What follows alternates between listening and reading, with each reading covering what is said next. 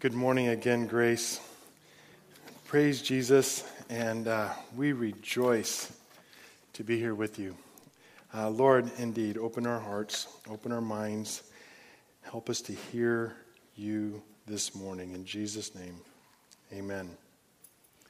Observers of the evangelical culture have long lamented the sissification of Jesus.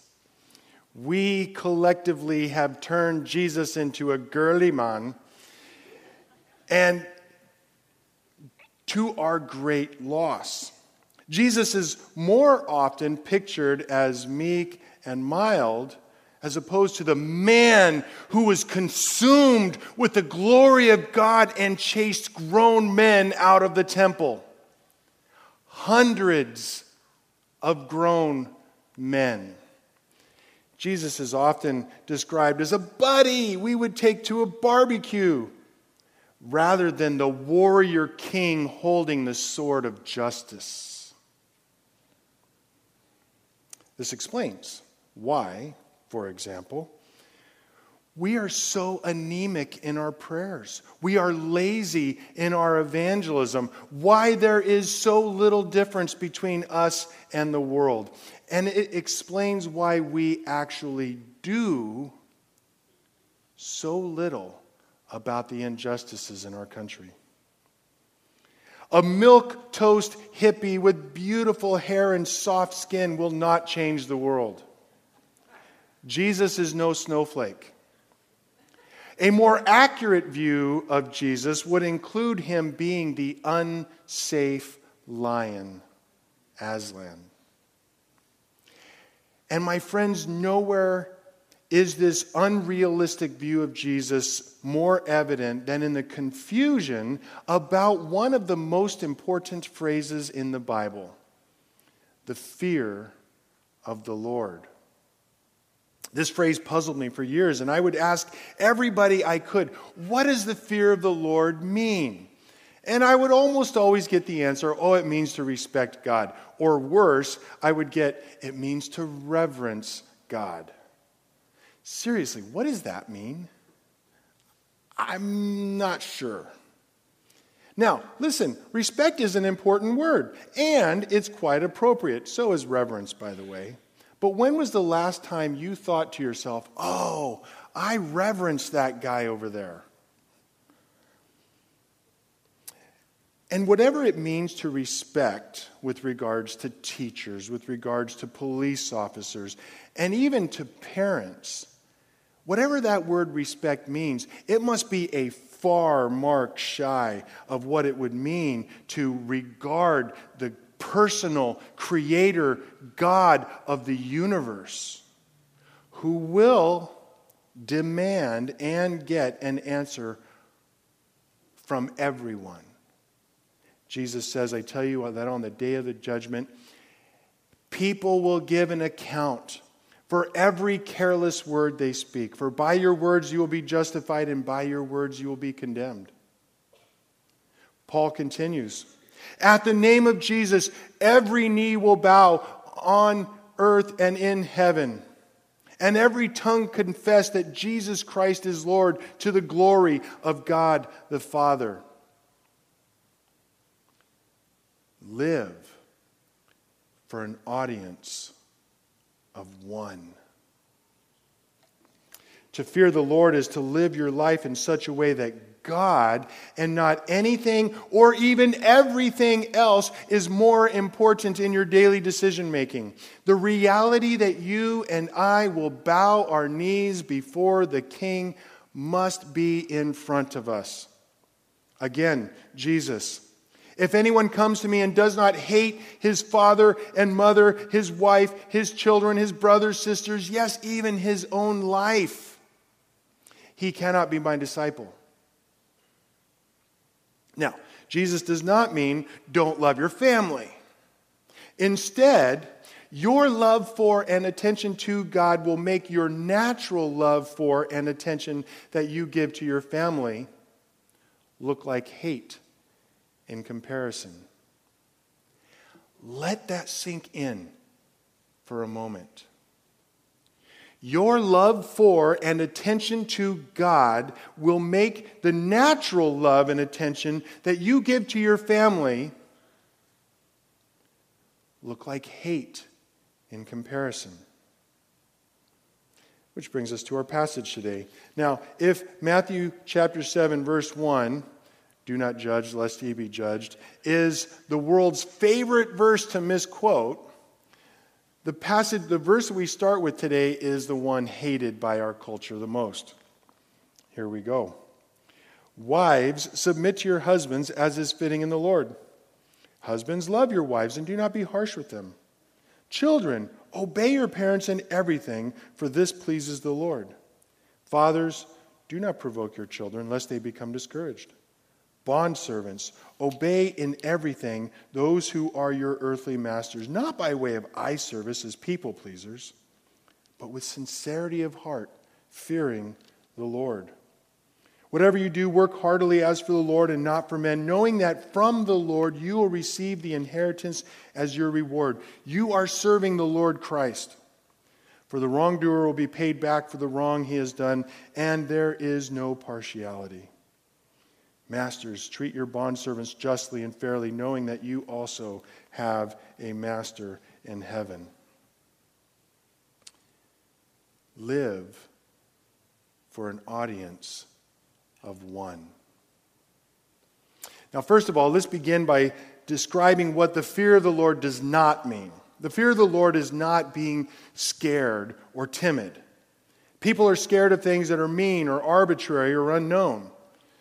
God is not mean like a vicious dog. God is not arbitrary like suicide bombers in a market. God is not unknown. It gives God great pleasure to make himself known to all his children, because as we know him better, we will therefore love him and trust him and fear him more.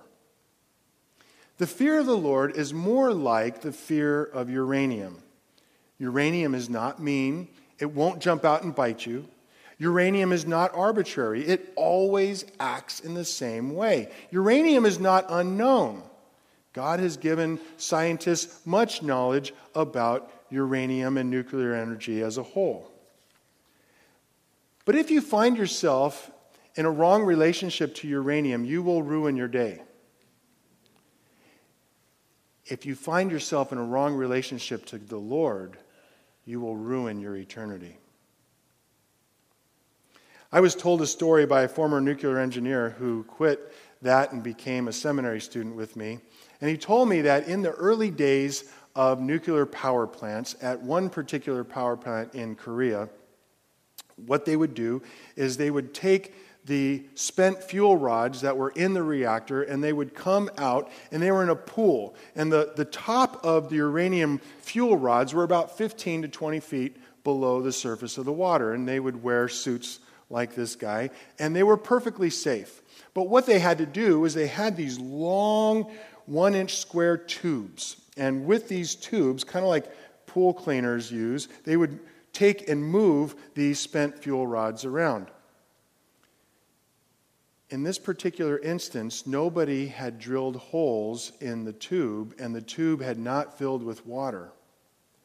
And when the man moved the rod to reposition it, there was absolutely nothing but air between him and that uranium, and he panned it in front of his head and had a lethal dose of your radiation. He died. He put himself into a wrong relationship to that uranium spent fuel. Like a Geiger counter, God has given us a warning system. An imperfect warning system, but a warning system. It's our conscience. So that when we put ourselves into a wrong relationship to the Lord, we are warned. Because even though uranium will take us out of this life, sin will take us out of all life. Jesus put it like this: I tell you, my friends, do not be afraid of those who can kill the body and after that can do no more. But I will show you whom you should fear. Fear him who, after killing the body, has the power to throw you into hell. Yes, I say, fear him. Again, whatever respect means, and it is a good word, respect seems to miss the mark of what our relationship to uranium should be. How much more so the God of the universe, who's calling us to him. Who is more dangerous than uranium? Who can throw you into hell? Not Satan, God himself. Because Jesus, after all, is not a tame lion. So, let's look, first of all, at that part of our passage today that ties all the various commands that we find in our passage together. Here we see how Paul describes living in the fear of the Lord with regards to those Jesus puts near us. I'm going to start in verse 22. Obey in everything those who are your earthly masters. Obey in everything, not by way of eye service as people pleasers, but with sincerity of heart, fearing the Lord. And whatever you do, work heartily as for the Lord and not for men, knowing that from the Lord you will receive the inheritance as a reward. You are serving the Lord Christ. For the wrongdoer will be paid back for the wrong he has done, and there is no partiality. Christian, brothers, sisters, whoever it is that you are serving at this moment, husband, wife, boss, co-worker, you are not serving that person primarily. You are serving your Lord, who will repay you for your attitudes and actions, for good or for bad. Whomever you are, Christian, as you come to this passage, red, yellow, black, white, rich, poor, even if you're a Patriots fan, although if you're a Patriots fan, you're probably not a Christian. Repent. Your primary audience, Christian, is not your friends and your family. Live for an audience of one, because it is him you must please. Now, all the time, I hear people complaining about, the Bible is so hard to understand. And hey, I admit, there are several passages in the Bible that I'm not sure what to make of that. But let's be honest. All the important ones, all the ones that have to do with how you and I are actually supposed to live, they are crystal clear. We don't have to guess. And Paul makes sure he understands what he means by the fear of the Lord. He explains it. We serve our earthly masters, not with eye service. Whose eyes are you trying to please? Whose eyes are always looking at you? Your boss may not see you while you're on your business trip, but God does. Are you doing your work as if your boss is standing right behind you? Don't live to please people, Paul says. People are fickle. But my friends, God is the most easily pleased person in the universe. All you have to do is go to him and say, please. With sincerity of heart. You and I are to live in such a way that there is no makeup, there is no sanitizing of the truth of who you are so other people will approve of you. Again, people are fickle. If you are a Christian, your God already knows your faults and he loves you anyways. If you have not yet trusted the promises of God for you in Christ, then putting on some eyeliner and lipstick won't make you stand out anymore to the sovereign judge, jury, and executioner. At all. Paul says, fearing the Lord. Now, you may have already gotten the idea that I hate it when people soft pedal the idea of what fearing the Lord is. And there's a specific word that's used to translate in both the Greek and the Hebrew in this phrase. Do you know what it means? Be afraid. be very afraid. The word in the Greek is phobos, fear.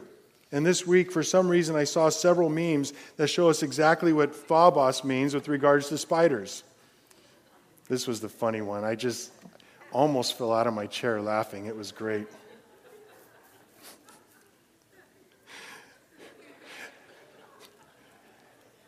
Now you know.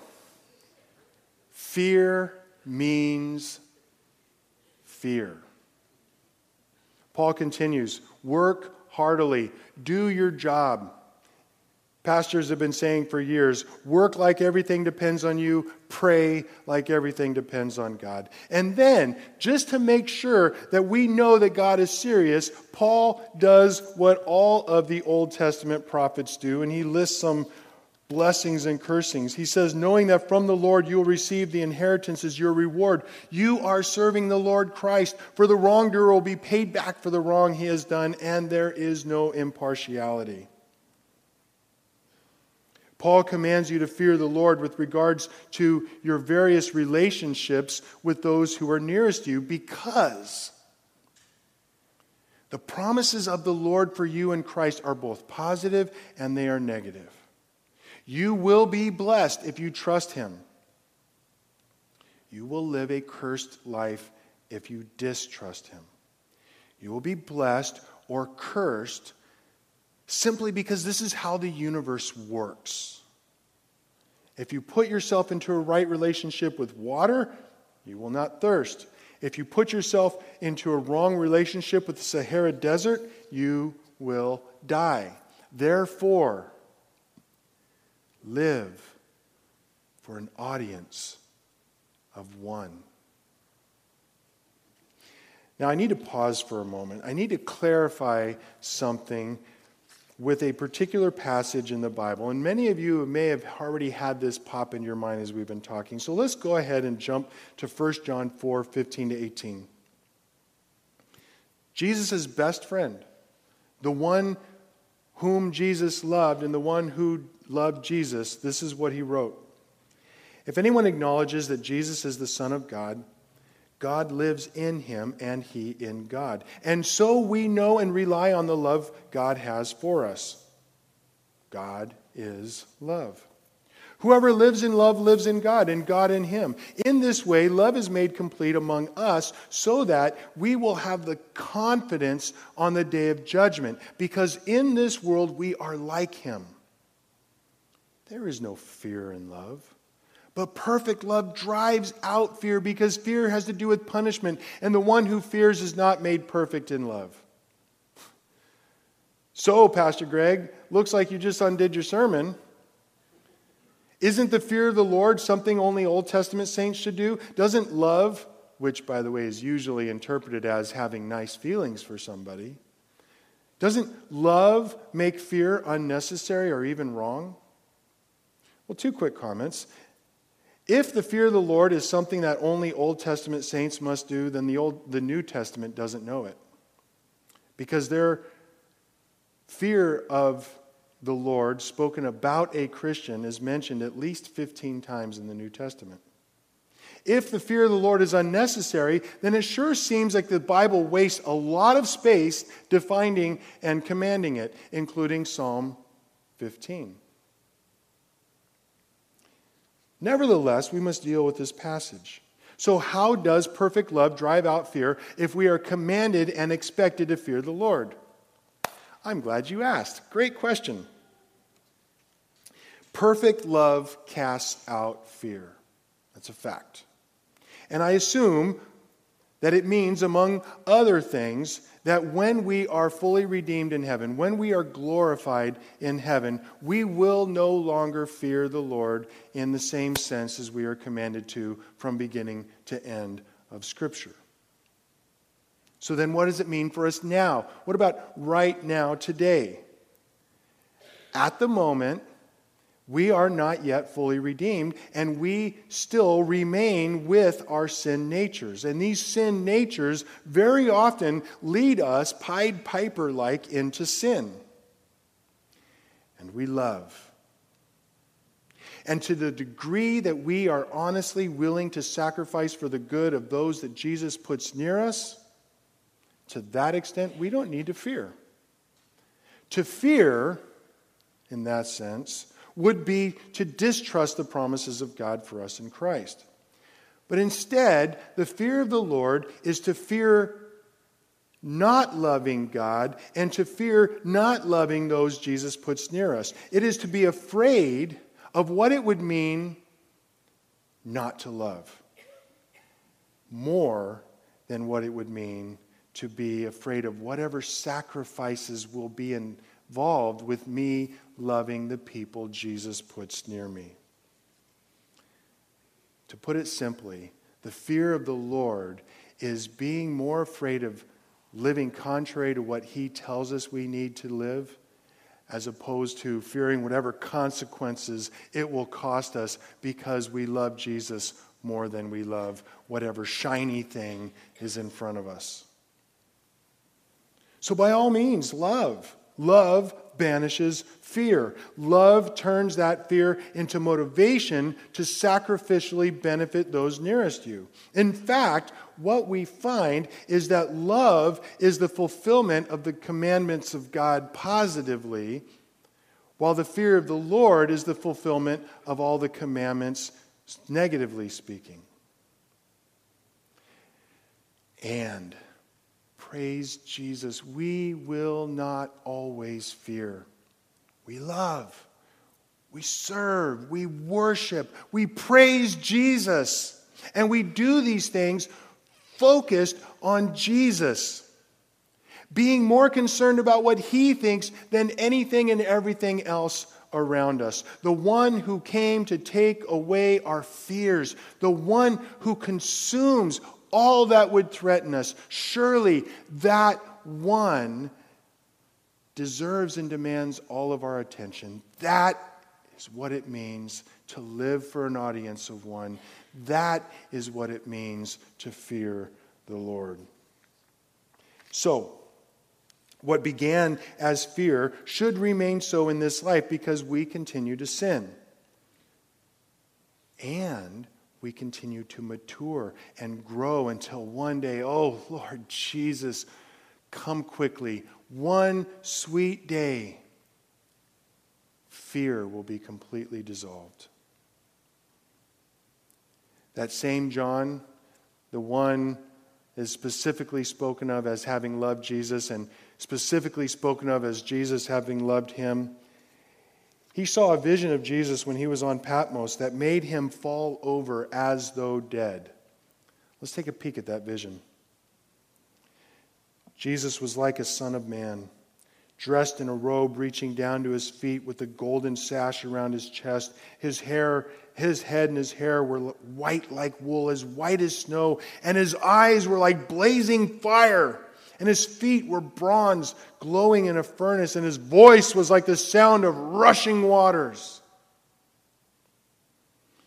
You will never have a right idea of Jesus as long as you think that he looks like some Anglo 30-something girly man. You are always standing before the man whose eyes are like blazing fires. To fear the Lord, then, means that no matter what else in life you face, the most important thing, the all-consuming vision is the Lord Jesus himself. When your boss makes unreasonable demands, do you fear economic ruin? Or do you fear not trusting the one who owns the cattle on 1,000 hills? When cancer strikes, do you fear the wildly reproducing cells, or do you fear not trusting the one who created those cells? When the future seems out of your hands, which, by the way, here's a secret, it's always out of your hands. When the future seems out of your hands, do you fear not living in some nebulous angst? Or do you fear not trusting the Lord who holds the future? We have nothing to fear when our eyes are on him. We have everything to fear when they are not. That's what it means to fear the Lord and to live for an audience of one. And now, we can safely understand one verse that's tucked away in the Psalms. Here is the heart of what I want you to capture this morning. Here is the heart of what I want you to understand so that we will understand when we finally get to our passage in a minute. Psalm 130, verse 3. If you, O Lord, should mark iniquities, O King, who could stand? But with you there is forgiveness. Therefore, you may be feared. Live for an audience of one. Our awe of and love for Jesus is intimately tied to our experience of forgiveness. We only recognize a need for that forgiveness when we fear. When we recognize that more than anything and everything else, my sins dishonor the Almighty King of the universe. And the psalmist here makes clear something that every single one of us knows in our hearts. We have sinned enough to deserve nothing but the bottom pit of hell.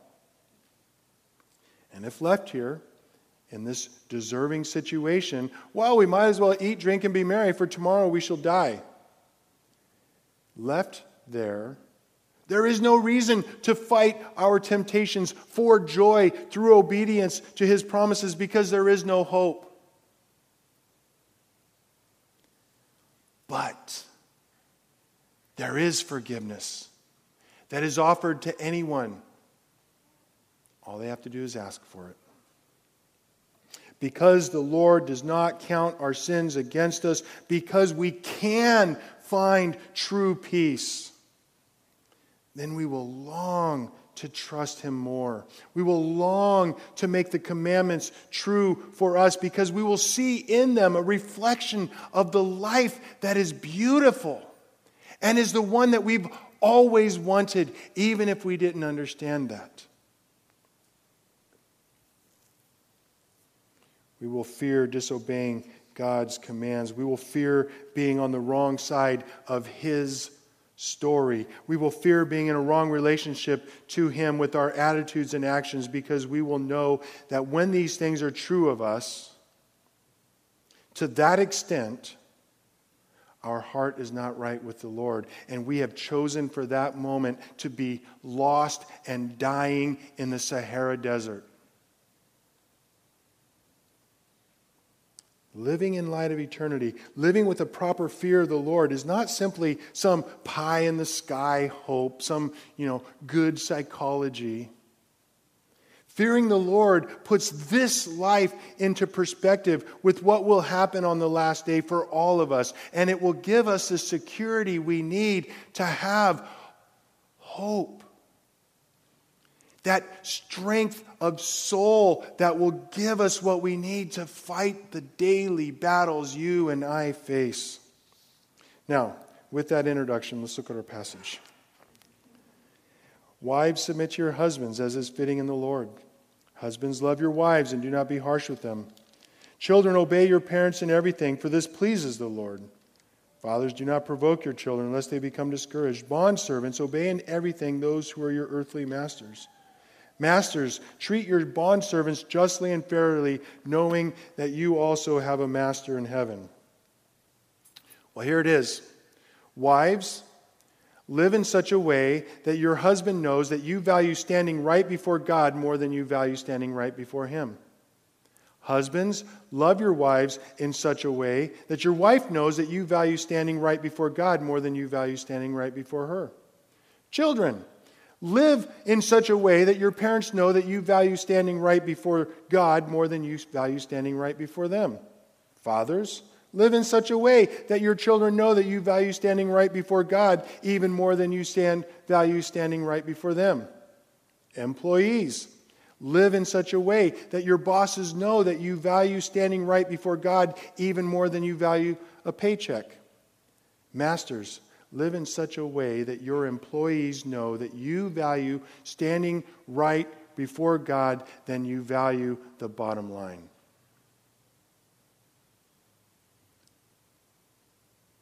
Live for an audience of one. That girly man image, so popular among evangelicals, is not able to provide the hope that you need. It's not able to provide something strong, a foundation on which to stand in the difficult days that we live in. The only God who can help you when you are sinning and long to stop. The only God who can help you when you are suffering and long for peace. The only God who can help you when you are dying. The only God who can help you is the Christ who holds all things in his hands and will judge the universe with blazing eyes and the sword of justice. Therefore, live for an audience of one.